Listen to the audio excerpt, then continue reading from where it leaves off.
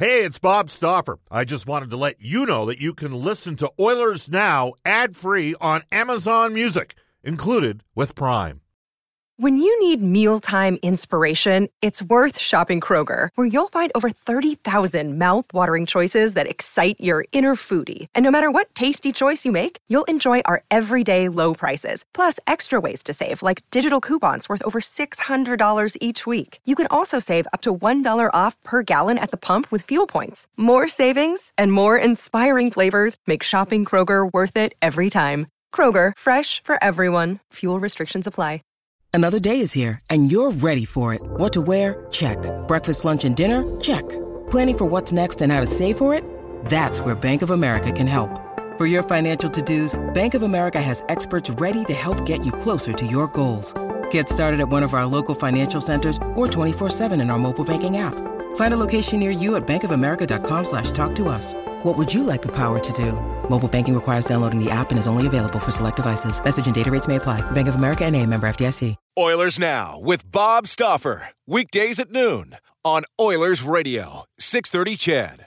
630 CHED and the Edmonton Oilers Hockey Club present the show that is everything Oilers. Oilers Now with Bob Stauffer. Brought to you by Digitex. Office supplies at huge savings? Yeah, Digitex does that. digitex.ca on Oilers Radio, 630 CHED.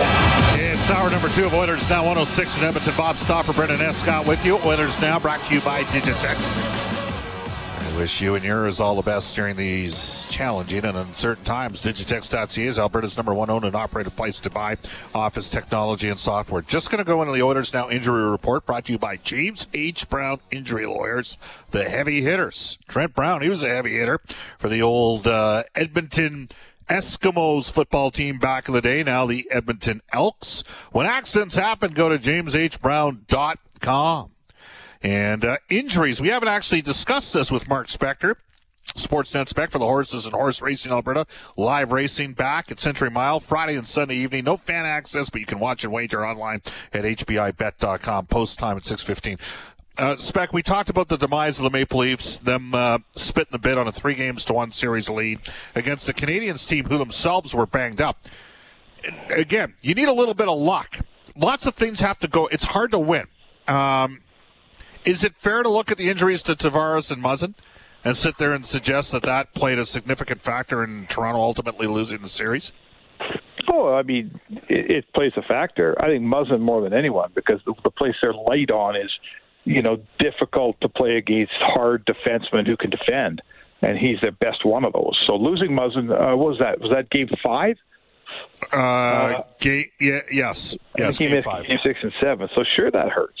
But losing Tavares, he only played part of one game. Of course, that hurts. But listen, they're so deep up front that losing Tavares shouldn't be a crippling blow, right? They've got so many guys that can produce offense up front. And you could say that the guys like Spezza and Kerfoot came up and filled in the void for Tavares, and the guys that didn't produce was Marner and Matthews. So, yes, it made a difference, Bob, but that's a very deep Toronto team. They've been building for years. You can't tell me that choking up that series can be blamed on 2 injuries. Sorry. All right. You can text us at 780-496-0063. The Ashley Fine Floors text line. Get the new floors you've always wanted with Ashley Fine Floors, 143rd Street and 111th Avenue. Open Monday through Saturday. And we're on our River Cree Resort Casino hotline. Speaking of the River Cree Resort Casino, the patio open to everybody, 11 to 11 each day at the River Cree. All right, Spec. This will tie back into another Toronto Maple Leafs player. The Edmonton Oilers. We've talked about Edmonton losing in 4 straight games. I think one of the things that surprised me the most, now that I've had a week to think about it, and it was a concern during the course of the series as well. I mean, Connor McDavid and Leon Draisaitl basically played about, 50 of the 56 games this season where they centered their own line. Were you surprised at the fact that really from, the final 10 minutes of game 1 on, we pretty much saw McDavid and Draisaitl together as much as we did? am I surprised? I mean, what it told me is that Dave Tippett just didn't think his team could do it, couldn't compete with those guys on separate lines. He didn't think that, we all know the Oilers are a better team when they're on separate lines. That's their mission this summer, Bob, is to provide McDavid and Draisaitl with enough proper wingers, top six wingers among them, that they can spend, the key games and into the playoffs on separate lines. Sure, you're down 3-2, 10 minutes left, you put them together, I get that. But they need to be deployed separately, and I think what it told us is Tippett's the one that makes the decisions. And he didn't trust that when they got shut down in the first 50 minutes of game one, he looked at his team and he said, I don't have enough here. If these guys don't do it for us, it's not going to get done. I got to put them together. I got to put my eggs all in one basket, and that's the only way we can win. Now, he lost 4 straight, so you can second-guess him. You can second-guess Dave Tippett, but that's what he's looking at, and that's what he's thinking, and he went down guns a-blazing on that theory. All right. By the way, Josh, who knows his stuff, has passed along a note here. Muzza got hurt in Game 6. Not in Game 5. Sorry? So he got into 6 games in the series. I didn't catch it either. I couldn't remember if it was Game 5 or Game 6. I couldn't either. He was out so early in Game 6 that that played a factor there. So, Mark, from a team-building perspective, and I told you it would tie back into Toronto in a second here, when you're sitting there assembling the Oilers roster for this year, and you do a little index card for the Oilers' projected roster 21-22, do you have McDavid and Draisaitl slotted at center, or do you have Draisaitl over in left wing with McDavid? No, if this team's going anywhere, they're playing a part, Bob. It's absolutely the biggest priority that Ken Holland has is to either A, sign Nugent Hopkins and another left winger, or B, don't sign Nugent Hopkins and go out and find 2 top 6 left wingers, which sounds difficult. But they have to have a situation where there's enough top 6 forwards that those guys can center separate lines. Absolutely, for sure. Yeah. You can text us at 780-496-0063. For the record, I've got McDavid and Draisaitl slotted as centers. My expectation is they'll play occasionally 5v5 coming out of penalties. And when the Oilers get out of a penalty kill, and obviously on what's been the league's best power play. In situations, Bob, you got to have a situation. Sorry to interrupt you, but you got to have a situation where Shea Weber isn't playing against both your best players every shift when you play in Montreal, right? Yeah. You got to break them up and get one of those guys out against the second pair every single shift. It's the only way to deploy those guys. Everybody knows it. You just need enough talent around them to make it work. All right. So, left side, Zach Hyman. What did you see out of him in the series against Montreal? Well, not enough, right? But you know what? I'm not going to judge a guy on one playoff series. He's a good player. And he's. I think that it's sort of the way remember when the Leafs got rid of Nazem Kadri, and as it turned out, they ended up going out in the market and looking for the exact qualities that they traded away, right?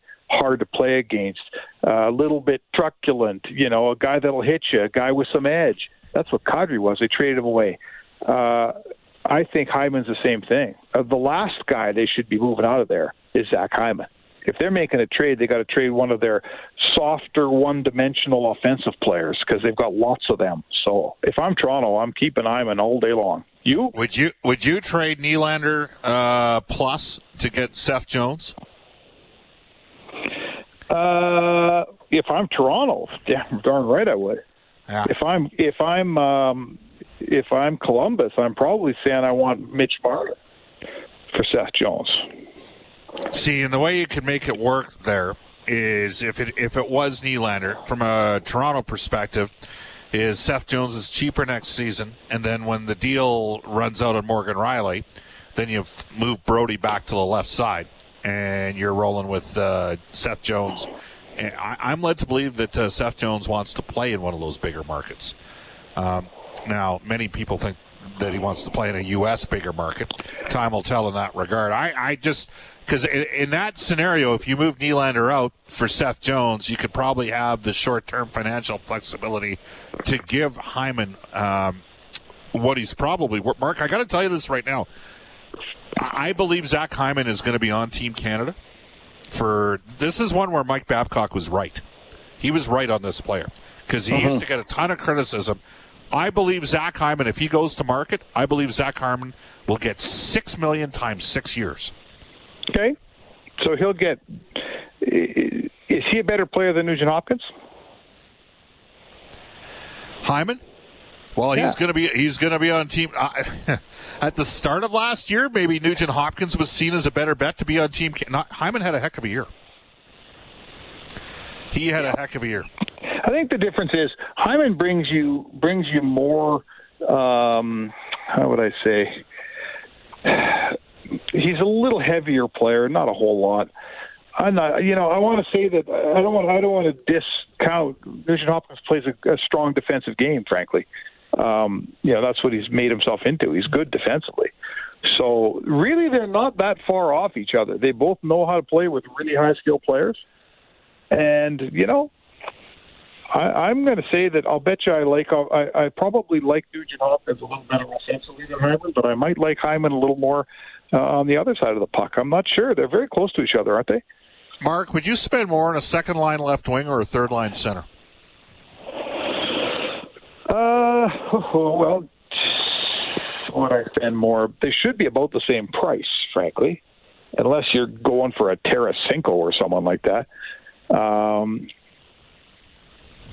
not going to answer which I would spend more on because it's a weird economy. What do I consider to be more important for the Oilers? If I could only get one of those, what would I get? I think if I'm the Edmonton Oilers today, I would get a left winger. Put it that way. Yeah. What about you? One of those guys, Mark, who might have been a third-line center option, I think we just saw that dissipate here over the course of the last 3 games. I don't know how the Canadians don't re-sign Philip Deneau. He's an important player and a really good third-line centerman for sure. If he comes to your team as your 3C, oh, yeah. You got a good team. You got a good team. That's what he's that Guy Carbonneau, Mike Pekka type guy, right? Right. Yeah, I take him on my team all day. I mean, it's really interesting because, I mean, the challenge that the Canadians have, obviously Suzuki's going to be I think in time both Suzuki and Kotkaniemi will be, at minimum second-line centers in the NHL. Like, Suzuki's got real good offensive instincts. He's a good player, yeah. Kotkaniemi's kind of in and out a bit for me at times, but he's been okay in the playoffs. Bigger body. Deneau wins face-offs, gives you puck possession against opposition's good players. He can check. You'd like a little bit more offense in the regular season than what they saw this. That's going to be an intriguing one. By the way, Mark, go ahead, sorry. But what we're seeing, though, Bob, it's weird. I think you just hit on the perfect example of what's going on with playoff hockey. All year long, we marvel at Kotkaniemi and Suzuki and go, man, good players, skill, look at all the things they do, and Deneau just plays. And then in the playoffs, Deneau is the guy that becomes so important, and he's winning draws and playing defensively. And then you look at the Kotkaniemis and Suzukis and go, oh, man, they're hard to play in their own zone, and you can't put them up for a defensive face-off. And the game changes, right? It swings towards, as we said at the start of the show, it swings away from Suzuki and towards Deneau. And maybe you just hit on sort of, maybe that's a problem for hockey. Is that fair? Absolutely. It's 1:18, Mark. Think about their best defenseman in NHL history. I think we're going to have an animated conversation when we come back here on Oilers Now. This is Oilers Now with Bob Stauffer on Oilers Radio, 630 CHED. It's 1:21 in Edmonton. Welcome back, everybody. Bob Stauffer, Brendan Escott with you. James Myrtle from The Athletic coming up on a TO at 1:35 today. Quick text on our Ashley Fine Floors text line. Carpet guy Andy says, Bob, sad day for hockey. The league's top producer, McDavid, goal scorer Matthews, out of the playoffs. Hockey's not looking very exciting to me. In the playoffs, dump and chase, no penalties called, cheap hits. The league is going backwards in terms of supporting fast, skilled hockey. Full stop. That one comes to us from Andy. Again, you can text us at 780-496-0063. And former defenseman Mark says, Bob, get RNH signed. If he wants to be a part of this, he needs to take a discount. He hasn't performed and needs to be able to accept that reality. I get sick of the players just expecting a raise for time served. 5.5 for whatever term RNH sees fit, and another winger that can play with McDavid. Yeah, if you can afford him under the cap. Otherwise, it's from within. The Oilers, says former defenseman Mark, are on the cusp. The season was yet another anomaly. Next year will be the tail of the tape. If the Oilers can't do it next year in the playoffs, then we have a problem. And yes, the Oilers will be making the playoffs next year. They'll probably finish second in the Pacific. That one comes to us from former defenseman Mark. All right. I've got Mark Spector on from the Horses and Horse Racing Alberta. Spec, the Oilers are slotted to be in a good position to make the playoffs next year in the Pacific, with the three Cali teams rebuilding and Seattle being an expansion team. Oh, for sure. Yeah, they're listen, the thing Ken Holland said when he came in here is, I got to get us in the playoffs every year. You got to get your swings. You got to learn from disappointments. You got to win around here and get disappointed.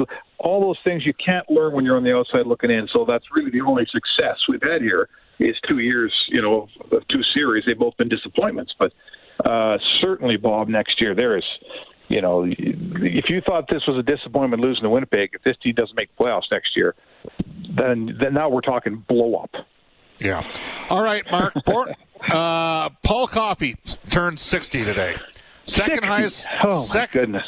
Yes, you're getting old. Second highest scoring defenseman in NHL history. 7 seasons with the Oilers, 209 goals, 669 points in 532 games, plus 275. He won 3 Stanley Cups. I think he was the second best defenseman in NHL history. Yep. Behind Bobby Orr. And here's the thing. I did not see Pierre Pilot nor Doug Harvey. I did not see Doug Harvey. I'm led to believe he was very, but I didn't see those guys. But I saw Bobby Orr play. To me, he's on another level. I know Ray Bourque won 5 Norrises and Paul only won 3. Yep. All I know is that when Canada Cup happened, Paul Coffey was way better than Ray Bourque in those tournaments. I actually think Ray Bourque's a little bit overrated. People say Lidstrom's won 6 or I think Lidstrom's won 7. Did he win 7 Norrises? Yeah, Bobby Orr won 8. Lidstrom won 7. Bourque won 5. I still think Paul's the second greatest defenseman of all time. What about you? Well, here's my thing. As an Edmonton guy, and I saw Coffey more than any of those guys. Bobby Orr, Bobby Orr was done when we were pretty young, right? If I'm not mistaken. Bobby Orr didn't play in 72, and he was already on his way out with his knee injuries, correct? What was his last season, Bob? Sure. So, in 72, I'm 7 years old, and he's already slowed down. So, I saw some Bobby Orr, and he was frankly, I wore number 4 my whole life because of Bobby Orr in every sport. But I want to say that he's got to be your best defenseman in the history of the game. I think you can't make an argument against it. But I also want to say that it can't just be about offense, and that's why I would take Nick Lidstrom ahead of Paul Coffey. Because I think that, Paul Coffey's defense was he had the puck all the time. Talk about zone exit. He was a human zone exit, right? If he didn't zip a 60-foot pass right in your tape, he skated it out. He was, I'm not here to mitigate Paul Coffey. He was absolutely fantastic. But if we're talking best defenseman in hockey, I think we need to talk about how guys performed when they were defending. And I would say to you that Nick Lidstrom was a better defender than Paul Coffey. He was one of the most dominant players in the game, and 7 Norris trophies. That speaks for itself. So, listen, we are splitting hairs here big time. I'll give you Bobby Orr, Lidstrom, Coffey. How about that? Hey, Mark, it's an entirely rational and logical perspective to come from, and reinforces more of the Yzerman moment 14 years in when he's got the second best defenseman, in your opinion, of all time playing on his team. But I'm just having fun with you. But you think Coffey's better than Bourque? That's always been one for me. I think so. He also had a much better team around him. So if you put those guys in opposite teams, and one of them played for Glenn Sather, who was the king of. If you're Paul Coffey, you wanted to play for Glenn Sather, right?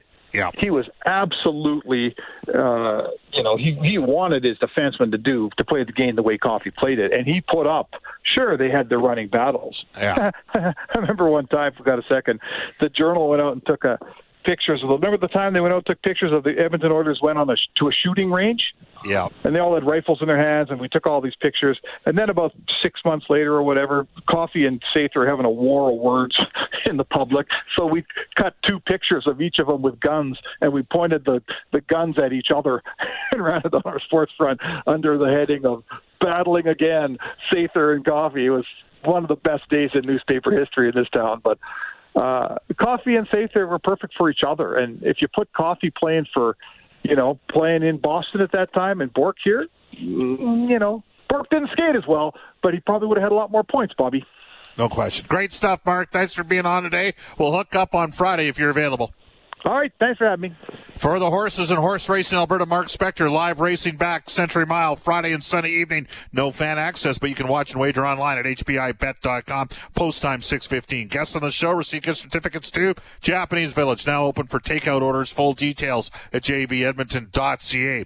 The Oilers Now Prospect Report brought to you by Scott Arthur Millwork and Cabinetry, a legacy of excellence. Make your new dream home or custom renovation a reality. Visit scottarthurmillwork.com today. Hey, as a result of Toronto losing last night, that means one of the teams that Edmonton would have had to have drafted after, either Winnipeg or Montreal, is going to go in the Final Four. Oilers move up a slot in the draft, could be picking as high as 18. There we go.